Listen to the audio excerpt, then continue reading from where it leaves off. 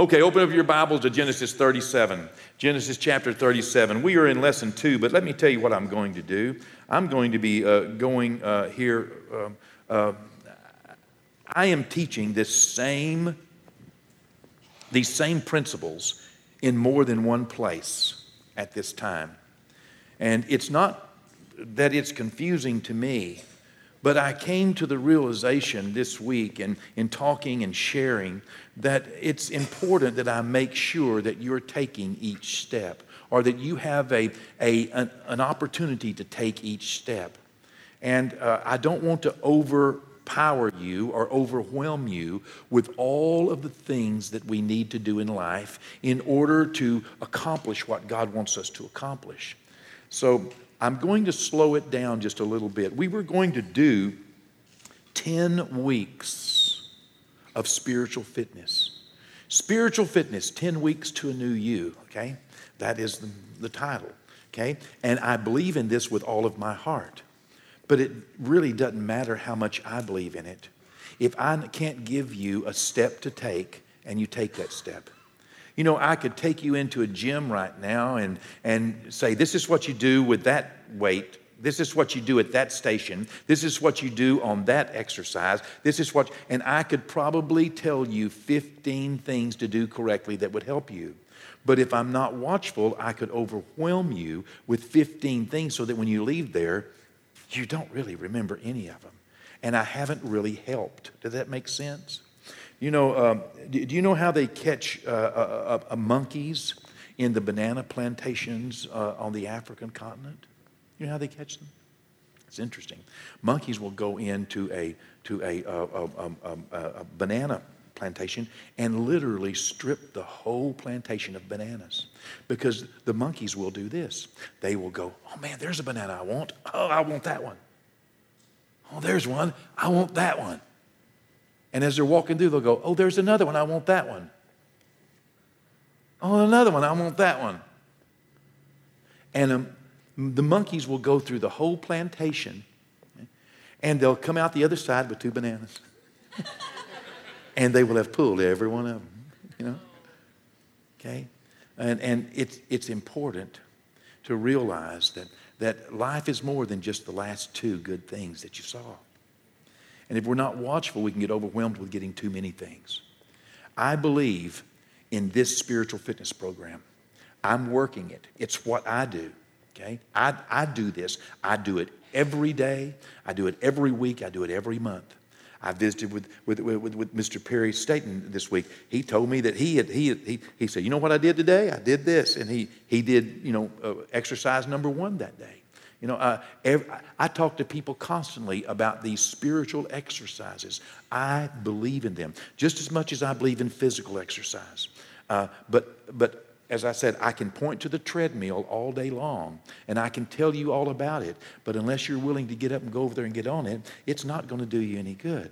And as the church of the living God, it's so important that I do more than just tell you about all the wonderful things that you can do. And at the end of 10 weeks, you remember the last 2 things I said. Okay?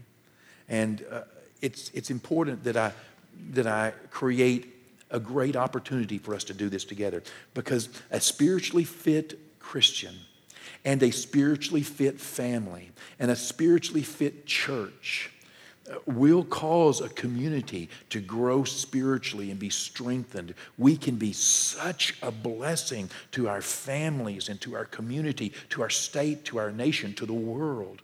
We can be such a blessing if we can keep the devil from tripping us up on little bitty things, or if we can keep our families or our church from having some of the more common problems that would take us out of the running and make us have to start working, on our church. The devil loves to divide people so that they begin to have to work, in their own families instead of helping other families.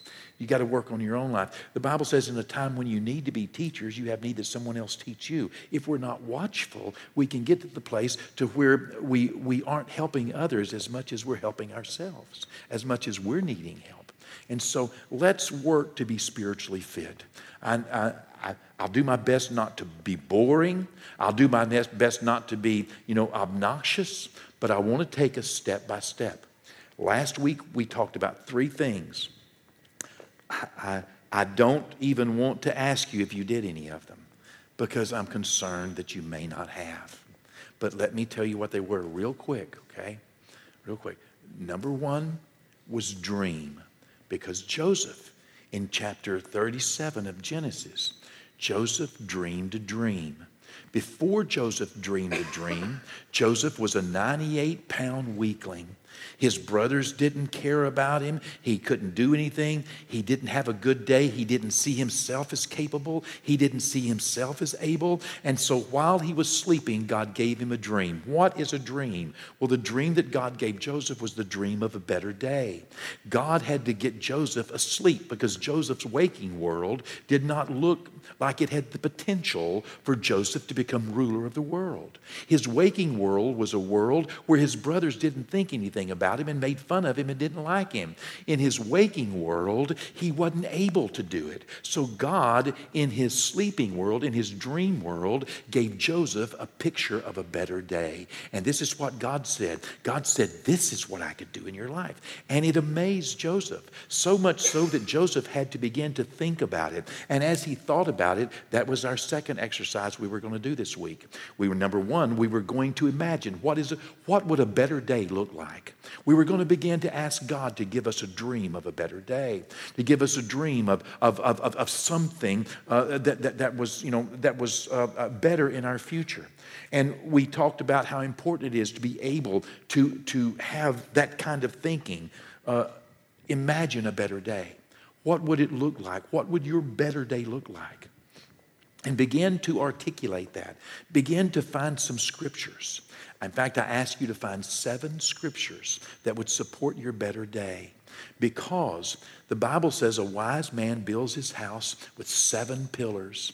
7 pillars of the Word of God. 7 pillars of truth to support your better day. Because as you begin to read those scriptures and search for those scriptures that will support that dream, that hope, that desire that you have, you will find those particular scriptures that support that. You will find them tweaking it along the way. You will find those scriptures molding it. And if you may even find a scripture opposing that so that you can begin to realize that maybe I need to move my dream over a little bit, just a little bit different here, so that my scriptures that God's giving me are molding my dream instead of me dreaming a dream that God's not going to support. Sometimes people have the sails on their ships set for a wind that is never going to blow. Wouldn't it be horrible to spend all of your life climbing a ladder and realize that at the end of your life it was leaning against the wrong building? Wouldn't it be horrible to imagine that? So that's why we're looking into the Word of God for the things that are supporting our dream. You might say, well, how do I know that I have a God dream? Well, 2 things we talked about, and it's important that we take these steps together. One of them was Psalms chapter 37, and the other one was Proverbs 16, verse 3. Psalms 37 says this, that you delight yourself in the Lord, and He will give you the desires of your heart. Now that means this, that when we make the Lord our delight, when the Lord is out in front of us as we want to please Him, that's what we want to do. Now, if you don't want to please God, this is not going to work in your life. And I realize that some people, are looking for a quick way to get rich, or a quick way to get popular, or to get problems off their shoulders. God has a lifestyle for us. A move of God is not just a moment, but it's a life. And so it's important that we realize that if we will delight ourselves in the Lord, if we will convince ourselves that pleasing Him is the best thing we could ever do, it yields the greatest results, it brings the greatest peace, the greatest joy, it brings the greatest productivity, just pleasing Him. And if we can stop caring so much about Him pleasing us and realize that when we delight ourselves in the Lord, He begins to give us the desires in our heart, so we can begin to trust those desires desires in our heart. We can begin to trust. The Bible says the heart of man is deceitfully wicked. Who can know it? Who can trust? You can't trust your heart if you're not willing to please God. Your heart will lead you astray. You can't trust you have to trust the Word of God above your heart. But when you just want to please God, Jesus could not even trust what he wanted. Take this cup from me. Yeah? I'm just telling you the scripture. I'm telling you that was his humanity. And that was there for us to peer into and look at and to realize as he submitted his humanity to the Father God, what Jesus wanted above everything was to please God. And as Jesus submitted his life to be, to delight himself in God's will, God gave him a strong desire to go to the cross and gave him joy for that. And that became his number one thing that he wanted to do because it was the number one thing that God wanted to do. And his heart and God's heart was the same, and they were in total agreement. But that's a great picture for us to realize that sometimes what we want, sometimes even what, we may need to adjust that with the Word of God. So we find these pillars of truth to support the dream. And these pillars begin to shape our dream. The Word of God begins to confirm what God's will is. And we begin to see our dream evolving in this meditating process. That's what God said to Joshua. This book of the law, my word to you, shall not depart out of your mouth, but you shall meditate in it day and night, so that you may observe to do according to all that's written therein. For then you will make your way prosperous, and then you will have good success. Be strong and of good courage, have not I commanded you? Why? Because you're meditating day and night in the Word of God, and it's changing your life. It's changing your heart. It's changing what you want. It's changing your dream to look like God's dream. And then Proverbs 16:3. Josh, I saw you writing that down too. Thank you for writing those down, Josh. Proverbs 16:3 says that when we commit our ways to the Lord, He causes our thoughts to become established. God begins to mess around in our mind. God begins, like the Word of God says in Romans, the 12th chapter, that we should be renewed, that we would renew our minds, okay? Romans 12, do not be conformed to this world. Do you know what that word conformed means? Okay? It means to be tangled up like a fishing reel. You throw it out there, you ever had that backlash? Okay? That's the picture of that word. Be all tangled up. Do not be conformed to this world, all tangled up and all confused and all knotted up in this world, but rather be transformed, okay, by the renewing of your mind, the renovating of your intellect, renewing of your mind. Proverbs 16:3 tells us how we do that. When we commit our way, whenever we say, God, we want to make you happy, and I'm committed that whatever your will is, that's what I will do. He begins to drop dreams in your heart. And He begins to work in your mind.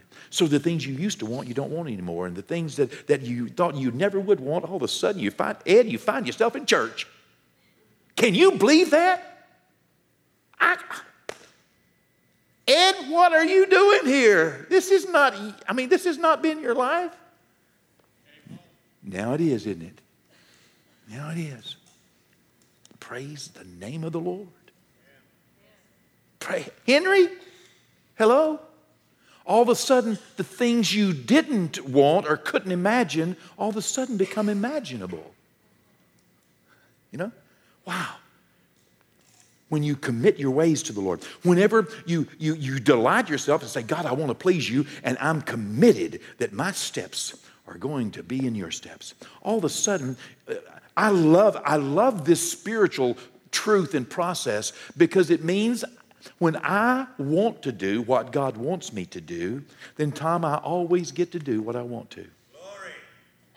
It's not like, drudgery, I have to go to the cross. No. It was, Jesus said, sleep on. Those people going to kill me are coming to get me.